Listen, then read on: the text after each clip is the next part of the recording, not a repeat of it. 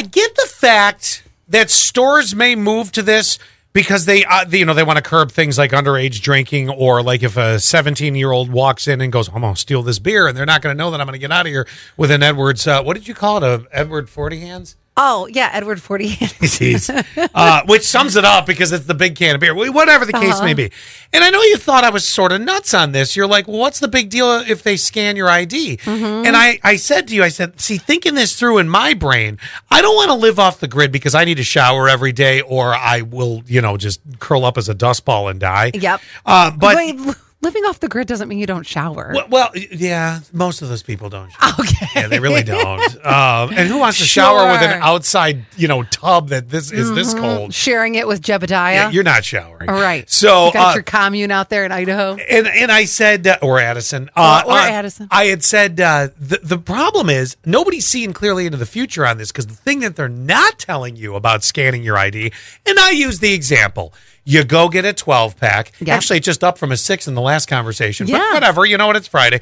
So, rough week. You go get a 12-pack, right? Yeah. So now imagine, before you even open the glass door, you have to scan your ID. Well, now you're being registered in some database. It's not like they just scan it, see the age, and say, okay, forget it. Yeah. Then you go to the counter, and there are those folks that get the drinking smokes. You know what I'm talking about. We used to have a sales girl that said your drink bone connects to your smoke bone. Yeah. And, so then what do? They scan that. So now I'm a rabid chain smoking alcoholic, and I'm in a database somewhere in Albany.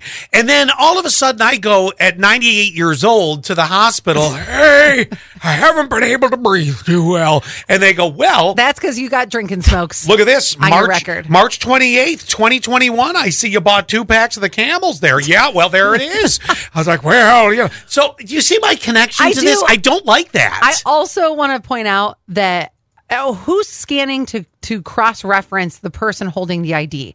If I'm 20 and I'm buying the beer out of the cooler, but I actually have my 21-year-old sister's ID. Oh, see, yet another problem with it. You're right. That's the only problem that I have with it. 8830 said, I agree with Scott. Find your spot to purchase 21-plus items with scanning. You might have to pay more, but you're off the grid. Oh, you guys. Well, you don't think that there's a database? All right. Come on. Our phones listen to us. If you mention a makeup brand.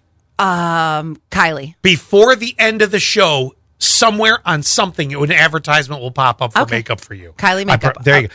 7597 agrees about how does this stop a kid from stealing mom or dad's ID? You got to have a person, or they have to do the face scan too. Right. Like how your phone does. Oh, great. Then they'll see what I look like before the drinking smokes. Well, and sometimes that face ID doesn't even recognize me. And then, what does that say? I need to put more makeup on.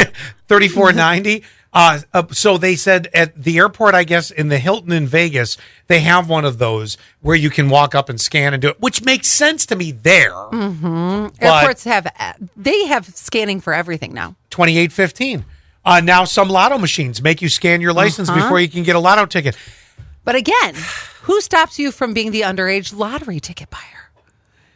Yes. But then what if I win the lottery? Then all of a sudden, I'm in the database, and now it's going to get out. I can't even keep my privacy because I won the Mega Millions last night. Oh, that's a really good point. Oh, what? The other one about my cancer and my liver disease is not? Jesus.